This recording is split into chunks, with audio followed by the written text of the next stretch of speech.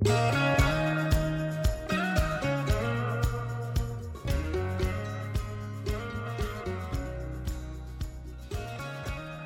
as we get closer and closer to a hopeful 2020 college football season, let's talk about breakout players for each team in the Big 12. I'm Pete Mundo. We're Heartland College Sports Weekly, part of HeartlandCollegeSports.com, your independent Big 12 digital media outlet. And before we get it rolling, guys, please take a quick moment and leave us a rating, review, subscribe to the podcast. It helps us tremendously, and I will send you a free Heartland College Sports koozie in return if you do that. Just send me a screenshot of your rating and review to Pete Mundo, M-U-N-D-O, at HeartlandCollegeSports.com, and we'll get that koozie in the mail for you guys. Appreciate it. By the way, I'm feeling good. I'm feeling good about college football. I really am. We'll talk more about the fact that the Texas Longhorns have discussed having 50% capacity at games this season. So that is a sign of optimism when people don't want to give you that. They just don't. But, you know, one thing that's great about college football that I love about the sport, and I know that there's movement in every sport at the pro level and everything else, but in college, you know, you follow the recruiting class, right? And then you see who in that class exceeds expectations, who doesn't meet expectations, and guys graduate, go to the NFL, you bring in new guys. And to me, it's always fun to find those diamonds in the rough and look for those guys who are supposed to be big contributors and, you know, guys who maybe come out of nowhere. I love that. So I want to go team by team in the Big 12 and just give you one guy that I think is really going to break out. And a lot of this determines on your definition of breakout. So we're going to go in order alphabetically. Let's start with the Baylor Bears, who I am going to go with Tyquan Thornton, the wide receiver, who some of you may say, how is he a breakout player? He had 45 catches last year, 800 yards, 5 touchdowns. But he's not a guy that even a lot of Big 12 fans probably don't look at Tyquan Thornton as a household name. Yes, Baylor fans obviously do, but a lot of guys don't because he was behind Denzel Mims last year, Jalen Hurd a couple of years ago.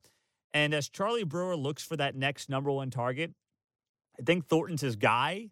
And I think in that Larry Fedora offense, I think he's got a real chance to shine and be a star in this offense as Brewer goes into his last and senior season with the Baylor Bears. And it's going to be tough to top that junior campaign in terms of the success Baylor had on the field. And if they're going to do it, it's got to be because of what Brewer does in carrying this team a little bit more. He was good last year, but let's be honest, last year's Baylor team was carried by its defense. Let's see if Brewer can carry them on the offensive side. All right, we go to Iowa State. The breakout player for the Cyclones is defensive tackle Latrell Bankston. So, not sexy, but here's the thing. Iowa State's defense, Ray Lima at defensive tackle did not get enough credit. He didn't pile up big stats, but he was a massive body at nose tackle, and he was very effective in allowing John Haycock to do a lot of different things with that side of the ball. So he can be that replacement as he comes to Ames as a first-team JUCO All-American. He has 63 tackles last year, 22 tackles for loss, 11 and a half sacks. 6 foot, 300-pound guy, number 3 ranked defensive tackle at the JUCO level. And I think he is going to be somebody who has a big year. And I'm excited to watch him here under John Haycock's defense to see if he can replace Ray Lima. For the KU Jayhawks, safety Devon Ferguson. He came on late last season, and here's a KU team that's losing a lot of guys on that side of the ball, by the way. So someone's got to pick it up in the secondary. They lost a ton of production there, and Bryce Tornadin, Mike Lee, Hassan Defense, all gone out the door. Ferguson had at least 5 tackles in 4 of the last 5 games after not recording more than 3 tackles in a game in the first half of the season. So he's going to be one of many guys that have to step up and try to stop these high-octane Big 12 offenses. At K-State, tight end Briley Moore. I mean, it's Chris Kleiman, it's Kansas State. Your breakout player's got to be a tight end or a defensive end, right? Like, it's just got to be that way. So Moore is a former Northern Iowa tight end who transferred to K-State earlier this offseason, and he was an FCS preseason All-America player, at least a candidate before a season-ending injury in 2019. He now goes to K-State. He gives Skylar Thompson a weapon. And by the way, Skylar Thompson's got to break in a brand new offensive line, right? He's got to turn over the entire offensive line. Thank goodness you've got a senior quarterback. What does that mean, though? He may have to get that ball out of his hands a little faster than he might like, especially early in the season. That's where having a sure-handed tight end comes into play. In his last healthy season in 2018, Bradley Moore, 39 catches, 536 yards, and 4 touchdowns at Northern Iowa. And I think this is a guy that fits in beautifully with Chris Kleiman in that offense. And Skylar Thompson is going to find a lot to do with him. At Oklahoma, wide receiver, right? You got to go with a wide receiver. Speaking of, the right match. Theo Weiss, CeeDee Lamb out the door. Sayonara, see you later, off to the NFL, joining the Dallas Cowboys. So OU had a great wide receiver class in 2019, and those guys didn't make a huge impact last year because OU had plenty of guys. But now there's an opening for that top spot. I went with Theo Weiss, 8 receptions, 136 yards, 2 scores last year. But now it's time for him to step up. He was an Under Armour All-American, 11th ranked overall prospect in the country by Rivals. Number 3 wide receiver in the country by Rivals. Number 2 recruit in Texas. This guy was a stud coming out of high school, and now it's his chance to step up. I could have gone Trajan Bridges. I could have done that for OU, but I decided to go with Weiss, and that's the direction I'm going there as we look to breakout players for each Big 12 team in 2020. And for OU, you got to pick wide receiver, right? There's just no doubt about it. All right, Oklahoma State wide receiver as well, Langston Anderson. So think about it. Is Langston Anderson kind of going to be that next James Washington, Tylan Wallace guy? He can be.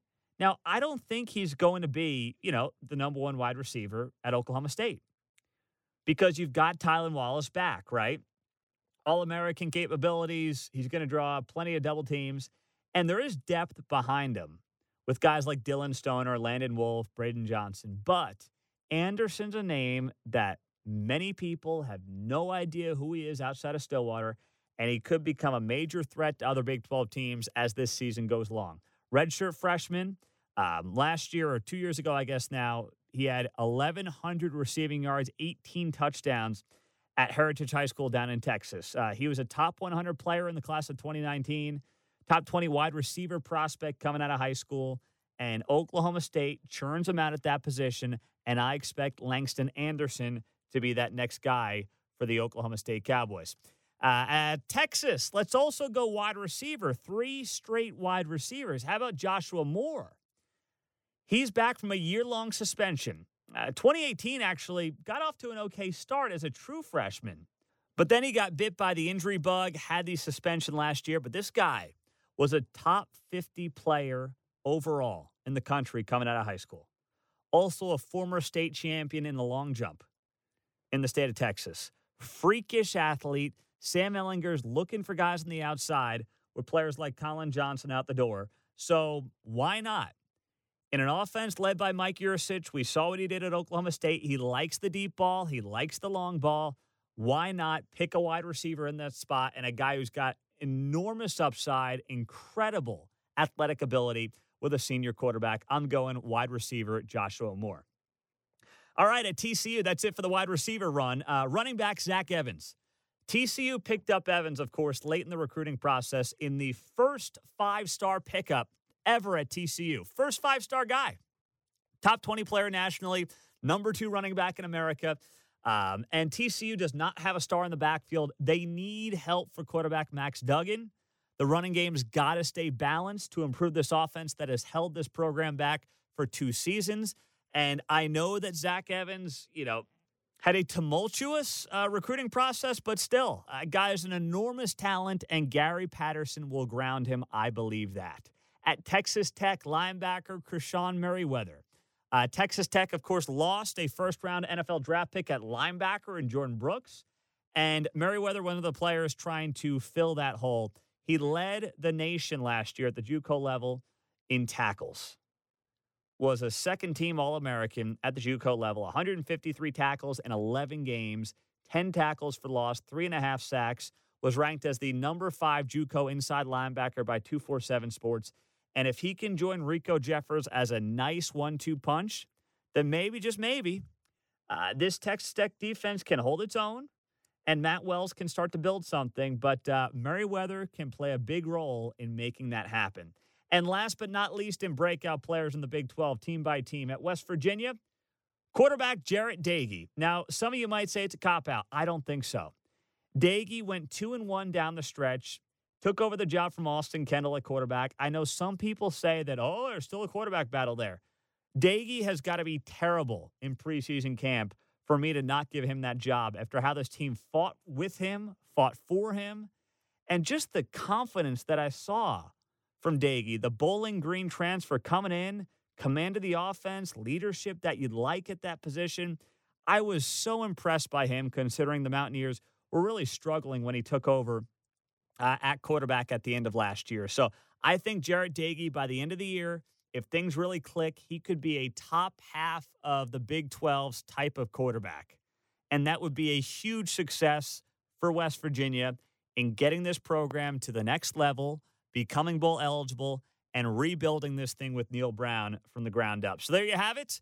The rundown of one breakout player for each Big 12 team heading into the 2020 season. I'm Pete Mundo. We're Heartland College Sports Weekly, part of HeartlandCollegeSports.com. Coming up, Matthew Postins will join us.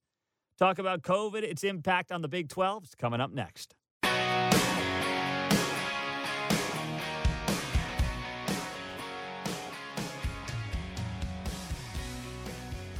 We now say hello to Matthew Postins. You read him all the time on Heartland College Sports Weekly, part of HeartlandCollegeSports.com. I'm Pete Mundo. Always great to have him on the show. Matthew, you are based down in Texas in the Dallas-Fort Worth Metroplex. And this week, it actually came out, the University of Texas says that it's planning for 50% capacity at football games. With what is going on in the state right now surrounding COVID-19 from the high school level on up, what do you think we're looking at here? I have a hard time believing that they're going to have 50% capacity at football games. I could see them doing 25%, but I have a hard time seeing that happening now, especially when earlier this week, the University Interscholastic League, which governs athletics at the high school level, told all 5A and 6A schools, and these are the two biggest classifications in the state of Texas. Theoretically, these schools are in Dallas, Fort Worth, Houston, Austin, San Antonio, the really big cities in the state of Texas. They told them that they're not going to be allowed to start practices. They'll be allowed to start practices on September 7th. They'll be allowed to start games on September 24th. High school football in Texas usually starts the last week in August, and the smaller schools will still be allowed to start on time, but the bigger schools are going to have to roll back a month. Theoretically, this gives these larger cities and larger schools more time to work through the different issues with the coronavirus. The smaller cities in Texas have not had the issues that Dallas and Fort Worth and Austin and San Antonio and Houston have had. So, given that UT's in Austin and that, most of the schools in Austin are 5A and 6A, I have a really hard time thinking they're going to have half capacity at the newly renamed field for Ricky Williams and Earl Campbell on opening weekend. Yeah, it's going to be very interesting. And obviously, when it comes to the Big 12 of the states that we're involved with, you're in the Dallas area, I'm in the Kansas City area. Your state is dealing with it, at least certain parts of the state, certainly dealing with it far more than we're dealing with it here in the Kansas City area. Oklahoma, somewhere in between, and then West Virginia and Iowa lagging back a little bit. So it's good to get this perspective because people up in Ames or Morgantown are wondering what's going on down there. And it's a totally different ballgame. So how do you think Bob Bowlesby is sitting there right now trying to figure out how to put together a season, considering he doesn't know what his non-conference looks like, the Pac-12, the Big Ten cancel, and what does he do with all the states he's got to cover? Yeah, it's a really interesting question because, like you said, Iowa's not dealing with what Texas is dealing with. And when you look at different conferences that have already canceled in, say, Division III, Division II, and especially in those two particular, and even FCS, around 10, 15 conferences have canceled, and most of them fit a particular profile. They're either in the Northeast or they're comprised of schools that really aren't that invested in football as, say, a money-making endeavor. Think Ivy League, New England Small College, that sort of thing. Small liberal arts private schools that can kind of get away with not having athletics for the fall because it's not going to drive their revenue and it's not going to drive what their athletic departments do. These larger schools in FBS, they don't necessarily have that option because you look at the revenue that Texas generated. They generated $248 million in athletic revenue last year. Oklahoma was about $177 million.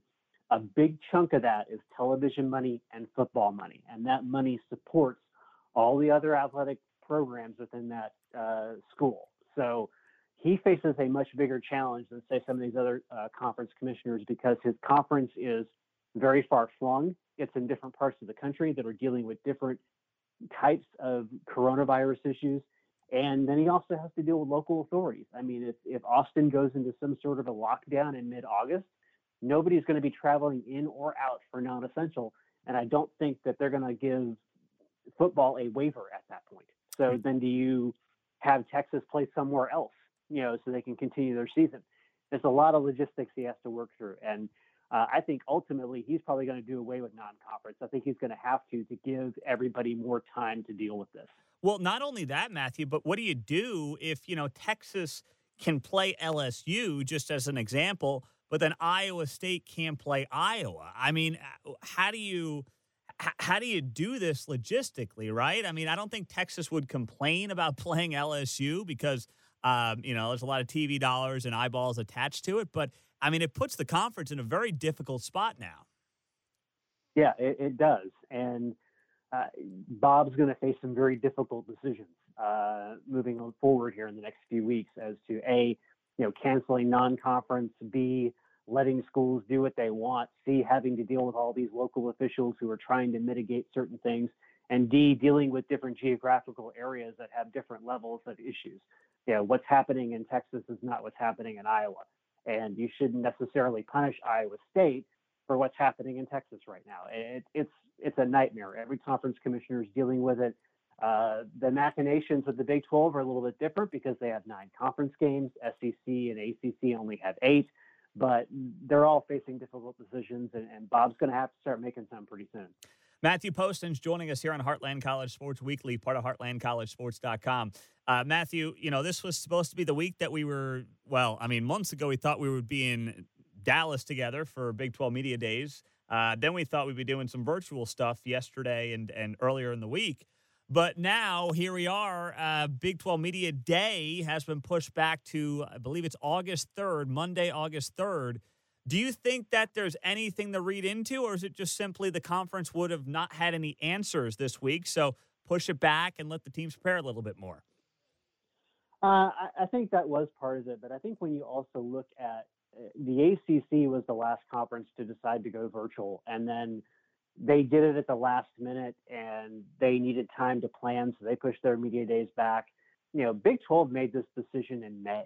If you go back and look at their decision-making process, they decided in May there was going to be a virtual media day. So to me, I think it's more about, like you said, them not having a lot of good answers for what's happening in the country right now.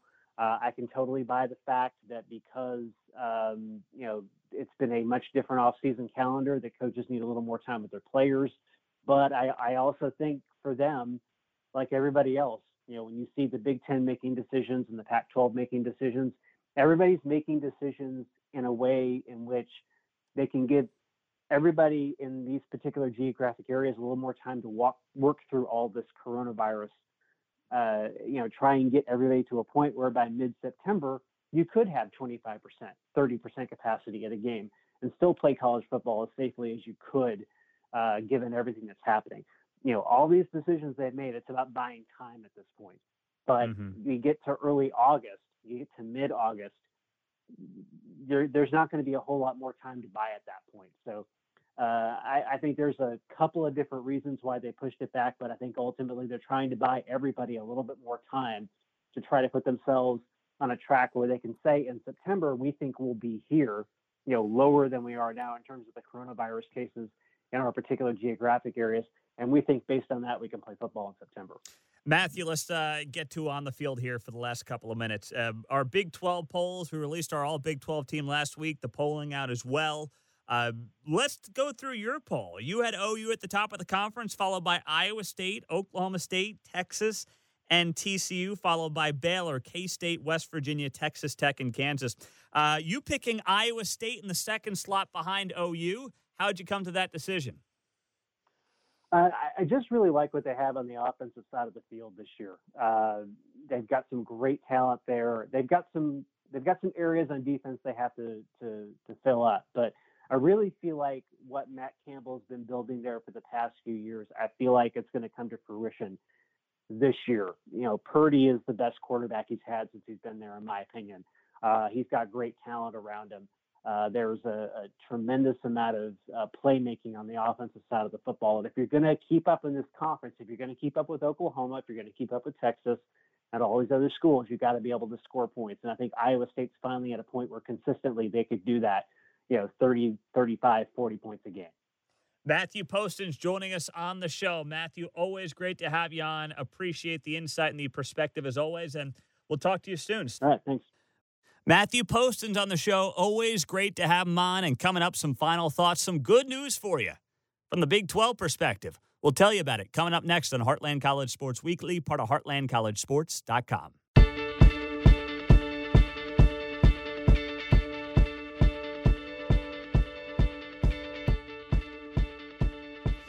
Well, I want to end the show on some good news here on Heartland College Sports Weekly, part of HeartlandCollegeSports.com, your independent Big 12 digital media outlet.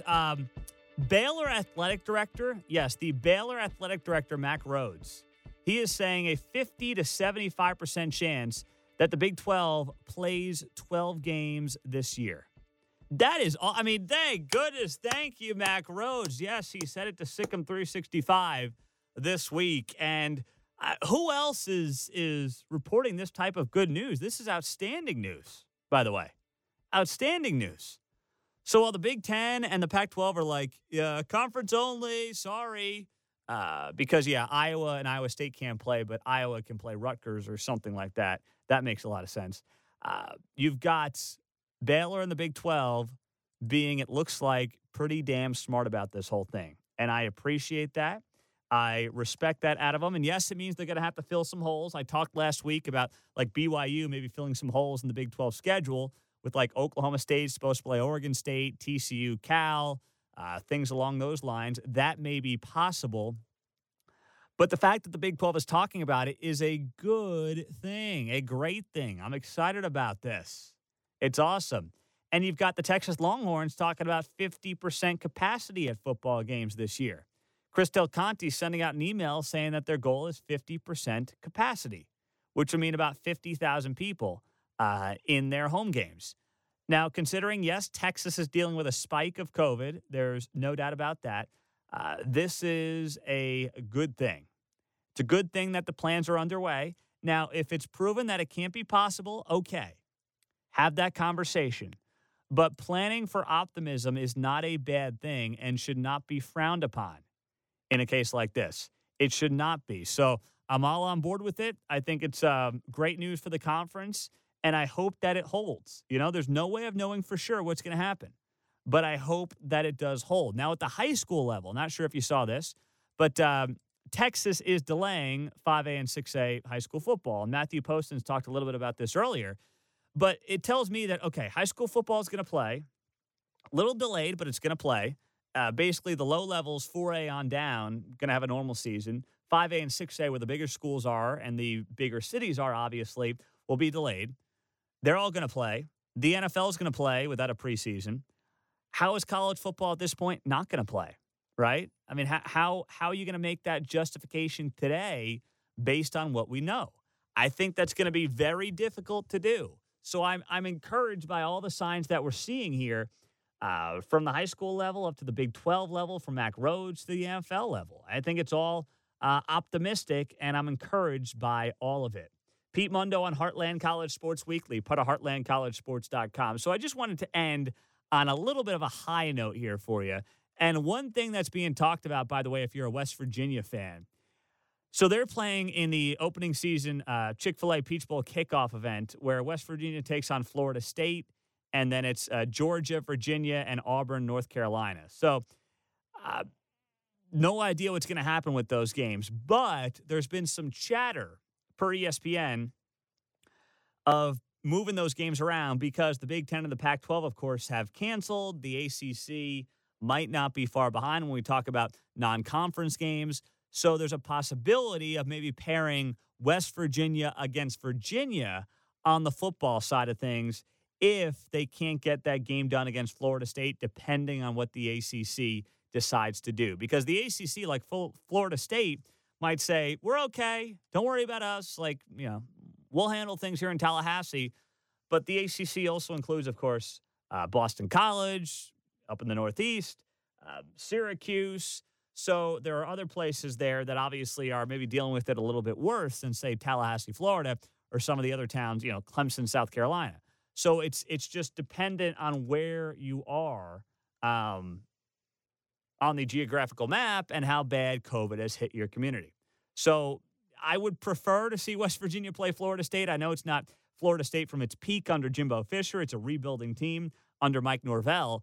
But I'd rather see, West Virginia play the Blue Blood than play UVA, who's, they've had their moments here. They haven't been terrible as of late, right? They haven't been terrible. So that's something that, should be noted, should be talked about, should be considered, and you kind of go from there. That's how it's got to be viewed. Yeah, UVA, I just looked it up. They went 9-5 last year. Not too shabby. Although that one division in the ACC is a joke. And I always forget, you got the Coastal. You got the Coastal and the Atlantic, and I always forget who's in which division. I mean, it's like, can we just do North, South, East, West? I don't know, something like that.